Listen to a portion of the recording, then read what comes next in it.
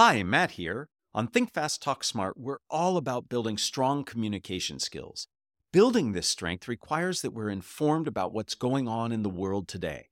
That's why I want to share a podcast I think you'll really enjoy. Make Me Smart, a podcast from Marketplace, makes it so easy to stay in the know.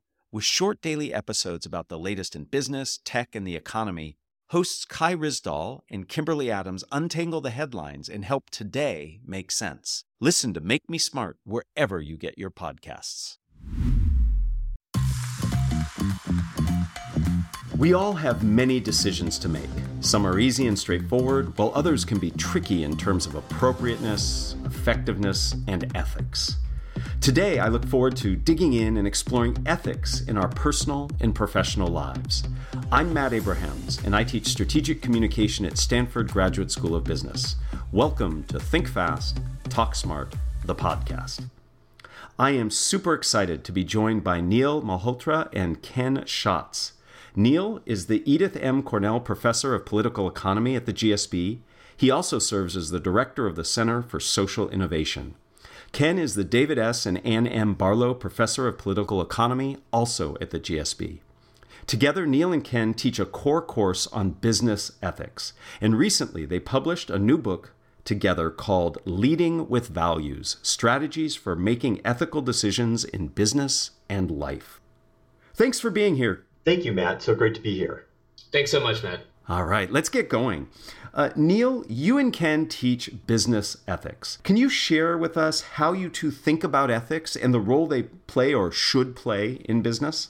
Sure, that's a great question. I would say that the concept of the role in business and society has changed a lot in the last 30 years, and it's going through a sea change as we speak. And I think that probably wouldn't be new to your audience, given all of the social issues that businesses are involved in.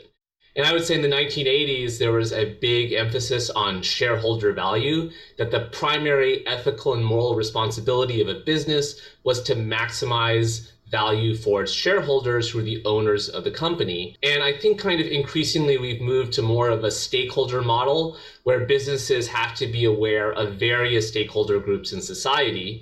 And this is what kind of motivated us to write the book, which is how do you actually rigorously and analytically think about your role as a business leader, given all of these new challenges and responsibilities you might have, where various groups sort of demand that businesses act ethically. And we draw on a lot of intellectual traditions, ranging from psychology to normative philosophy to economics, political science, and kind of gather all those insights so the readers can have really tangible, actionable recommendations on how to lead organizations in the challenging environment we currently face. I really appreciated in your book how you did that, where you draw on all these different ways of thinking and ways of studying this, and then the very specific advice and guidance you give is very helpful. And I love that you have some activities for people to think through, and I can see how it would help our students as they prepare to enter the business world and act ethically. Ken, you write that effective leaders not only know their values, but can manage the diversity of values within their organizations. How do you recommend that people identify their core values and determine those of others on their team or in their company?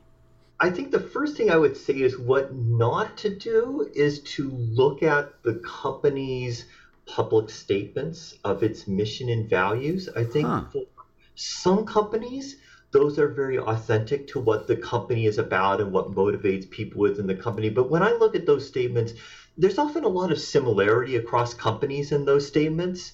And I don't think that really reflects the differences across companies and amongst individuals within companies. So I would say the first thing this requires, and this is implicit in the idea of managing a diversity of values, but I think it's a mistake that some leaders make, is to don't assume that the people in your organization share your own values. Mm-hmm. Some of the time they do, some of the time they don't, some of the time some of them do, but there's a bunch who don't. And those are the most difficult sorts of situations. We have this exercise, actually the concluding chapter of the book is to have, in which we do in our MBA class, is to have people sit down and think and write up their own core values, and drawing on stuff from the book, but also religious traditions, cultural traditions. Personal history often really plays an important role in driving people's own values. And I think as a leader, that's something that one can do for oneself. One can also, you can imagine doing this with it as a team exercise, but the problem with that is some of the time people feel they have to present themselves a certain way in the work context and things like that. So it can be really tricky to figure out the points where disagree with oneself. And I think that's why one of our big important takeaways from the book is like, well set up organizations allow for dissent and disagreement about values. And to make it possible, feasible, and encouraged for people to do that, that can mean living with some conflict though. That can be uncomfortable for people. I really appreciate that last point about how it can be uncomfortable, but it allows for a more free organization where people can share their different opinions. We have on a number of occasions on this podcast talked about the notion of psychological safety, about self-reflection on your position and your attitudes. And to that, you add this list of values. And I think that's really important. And taking the time to just reflect on your values and write them down, I think can be very helpful. And finding ways to encourage your colleagues and others can also help you set up an environment where people really can feel that it's okay to share their point of view and to disagree with others. So thank you for that. Neil, you and Ken make the case that our values lead to the moral choices we make and motivate the actions we take. What thoughts do you have about how we can assess our actions? In your book, you discuss different tests people can use and deploy. Yeah, so this kind of ties to something I think you mentioned earlier, which is kind of one thing we try to do in the book is take abstract concepts and convert them into tangible tests and evaluate them. So we have one chapter where we talk about where organizations and leaders can maybe go on the wrong path. Right. And so we kind of lay out various tests that can prevent people from veering in the wrong decision that are inconsistent with their values. For example, we talk about bright line rules. This is an approach many people take. An example we give is Clayton Christensen, the famous management scholar who passed away a few years ago. He had a Mormon upbringing with the LDS, and he had these bright line rules. For example, that he was going to use Sunday as a day of rest. And he tells an anecdote about how he cost his basketball team the championship because he didn't play on that day. But the whole point he was trying to say is that if you violate your bright line rules, then those rules become meaningless. So as we kind of discussed, that's a really valuable and very clear way to design a test. But there's many situations in a complex business environment where you can't predict exactly what's going to happen. So there's not going to be bright line rules you can list in advance. So then we talked about other tests. So I think a very common one business leaders talk about is the New York Times test or the Wall Street Journal test, which is always think, if the New York Times was writing about what you did, would you do the same thing? And as we explain, there's some flaws with this test. And one of the flaws is that the New York Times doesn't really write about very much stuff that's going on in the world. So most of the decisions we face are not Theranos level decisions. They are there are things that the media are not going to cover, but actually have a lot of implications on our organizations, how we lead, and how people perceive our leadership. So we talk about actually a third test, which is the friends and family test. Would you be comfortable telling your friends and family about your actions and decisions, or are you actually hiding things from your friends and family? And this is actually something that's very practical and realistic because it comes up all the time. You're really not going to be on the phone with a New York Times reporter, but you will be talking to your spouse or your loved ones at night and telling them how your day went. And I think it's actually a very telling test where you're withholding information because you think that there's inconsistent with your value structure. Now, we talk about limitations of that test too. For example, sometimes our friends and family aid and abet us. Yeah. But nonetheless, I think we try to kind of explain different tests and the strengths and limitations of each of them. So I was smiling as you were talking about the friends and family test because with my two teenage boys, we have what we call the grandma test. What would you think if grandma found out about what you said or did? And that resonated with me. It sounds to me, though, that thinking through how you will assess or test your actions is really important to do. And to have a shared agreement, not just with yourself, but others on your team would also help. So I encourage everybody to think about how will you assess those decisions and actions that you take. Ken, you talk about how situational, social environments and norms can also influence our moral actions. What best practices can you suggest to help us not only understand these external influences, but work to align them with our values? So I like how you phrase that, Matt, that it's not treating this external situation as something that's just kind of fixed and I got to live with, but recognizing that the situations we put ourselves into are a choice. And actually, that's often the most important choice we make that's going to determine what we do. So I think there's this tendency in Western cultures specific, or especially, and the American West and Silicon Valley to valorize the heroic individual. And the thing is, what the psychologists have shown, and I'm actually not a psychology scholar, I'm a political economy scholar, but I look at what the lessons of social psychology, and they've shown pretty well that we are not heroic individuals. We just aren't. It'd be great if we were, but we aren't. I mean, a good thing though is that we are capable of being great if we put ourselves in the right situations. So I think the first lesson is not assuming I will do the right thing no matter the circumstances. I think planning ahead for thinking like the circumstances that I put myself into will shape what I will do and may even shape the person I become. Mm-hmm. And I think this is one of the most important lessons and things that for people to think about when, thinking about jobs to take or lines of professions to go into, all sorts of career planning things is like, I'm going to be part of this organization in this situation. Do I want to be like the people in this organization? Is that what I aspire to for myself? And I think that's a really foundational, planning thing. And then the other part of this is no matter what situations we put ourselves into, some of the time stuff is going to come up that pushes us to do things in ways that are out of step with our values.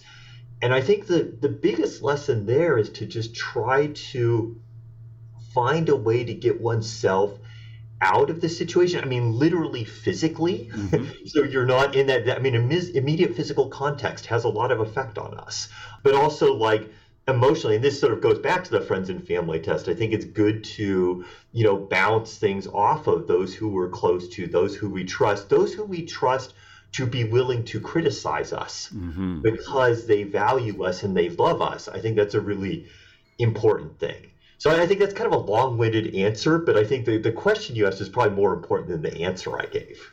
That question was primed by a discussion we had on a previous podcast episode where I interviewed Philip Zimbardo, one of the most famous social psychologists who has dedicated a lot of his career to studying how the situation influences people.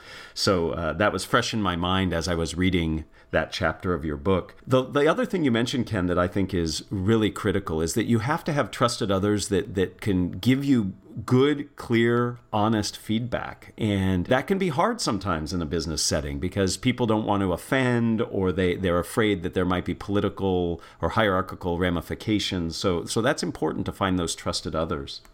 I love that you two dedicate time in your business ethics class and in your book to discuss strategies for communication. I had a big smile on my face as I was reading that.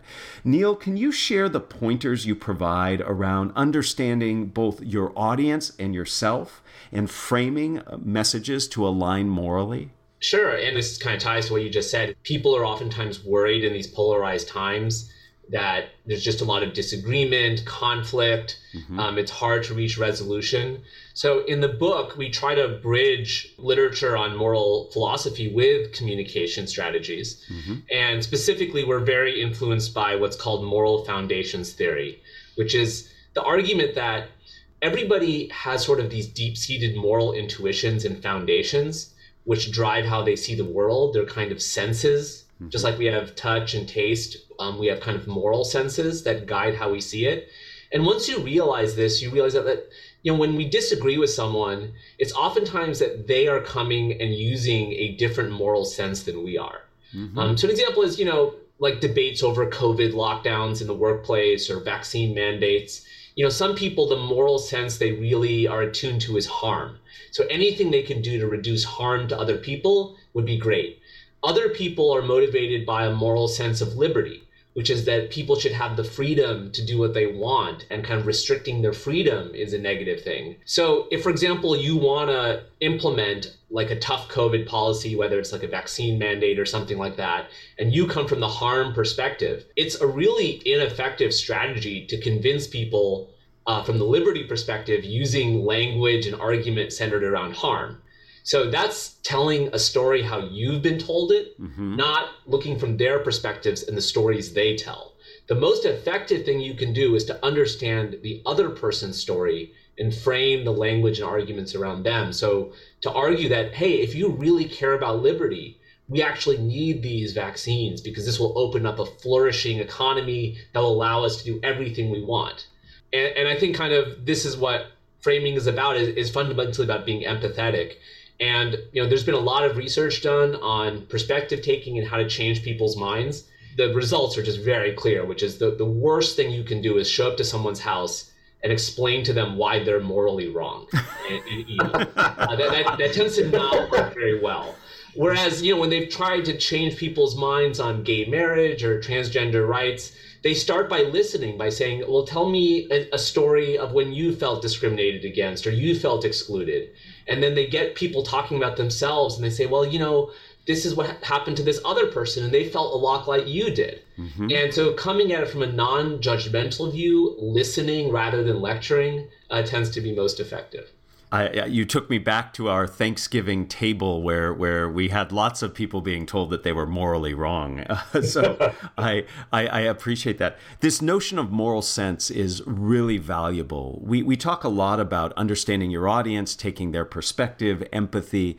Moral sense is yet another one of the things to consider when we talk about attitudes, resistance points, but also somebody's moral perspective and how you can adjust and adapt your messages. So it's not just that you have to appreciate it, you then have to frame your message in alignment with somebody's moral sense. And thank you for that. And the examples you used were very helpful in explaining that.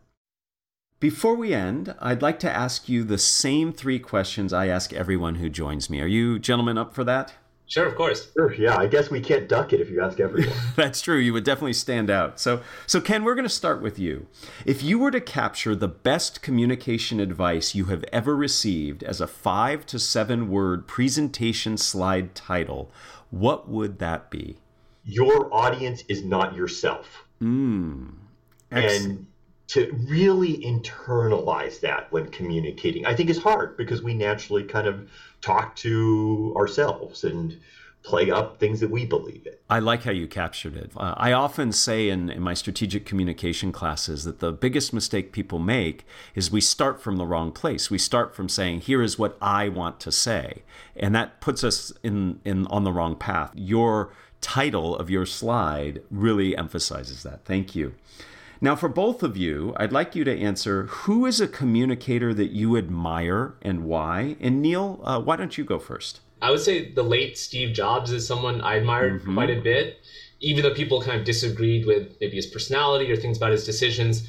One reason I think he was an effective communicator is that he knew his core values and his company's core values really well and could motivate people based on them. The book has a link to his YouTube video when he came back to Apple after he was originally fired. And a lot of people don't remember because it's the most valuable company in the US now, but it was a very crappy company for a long time. After Jobs left, the company was basically going down the toilet. And this was also during the dot-com boom kind of before it, where a lot of people had a lot of good job offers and could have left Apple. And I really encourage people to watch this video to kind of see what great communication around values and core values is. And he explained, what is the core value of Apple? We are not in the business of making boxes to help people get their work done. We are in the business of enabling disruptors to change the world. And he said, basically encapsulated Apple's core value is this, which is Martin Luther King and Amelia Earhart never had a computer. But if they had one, they would have used a Mac. And that's just brilliant when you really think about it. And it really explains what Apple's customer base likes to believe about themselves and what the employees at Apple like to believe about themselves. And so I think, just to kind of sum up, is that, he wasn't good communicator because he was a good speaker. He was a good communicator because he understood his values and was able to explain them very clearly with like a simple phrase like that. I love it. And we also use that speech in the strategic communication class I teach. So I'm very familiar with it, and I do encourage everybody to look at it. So Ken, who is a communicator that you admire and why? Communicators who I really admire are great elementary school teachers. Uh-huh. And it's because they do things. I mean, they have a challenging audience to work with. Like, we think we have a challenging audience teaching MBAs It's on high nothing, expectations. Yeah. It is nothing compared to what an elementary school teacher is dealing with. A great elementary school teacher, they know their audience. They know how to treat them respectfully, but they also know what they know and the audience doesn't know.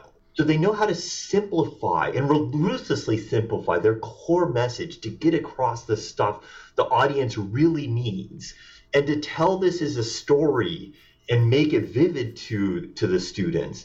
And I'm just in awe of the skill it takes to do this. I mean, this is an incredible craft. I'm just blown away. You know, I've spent a fair bit of time, my daughter's now 13, I spent a fair bit of time volunteering in her schools over the years. And I think back on it, it's like, that's really impressive communication. I wholeheartedly agree. I think anybody who teaches anyone where guilt and shame doesn't work as a way of helping moderate behavior, it deserves an award.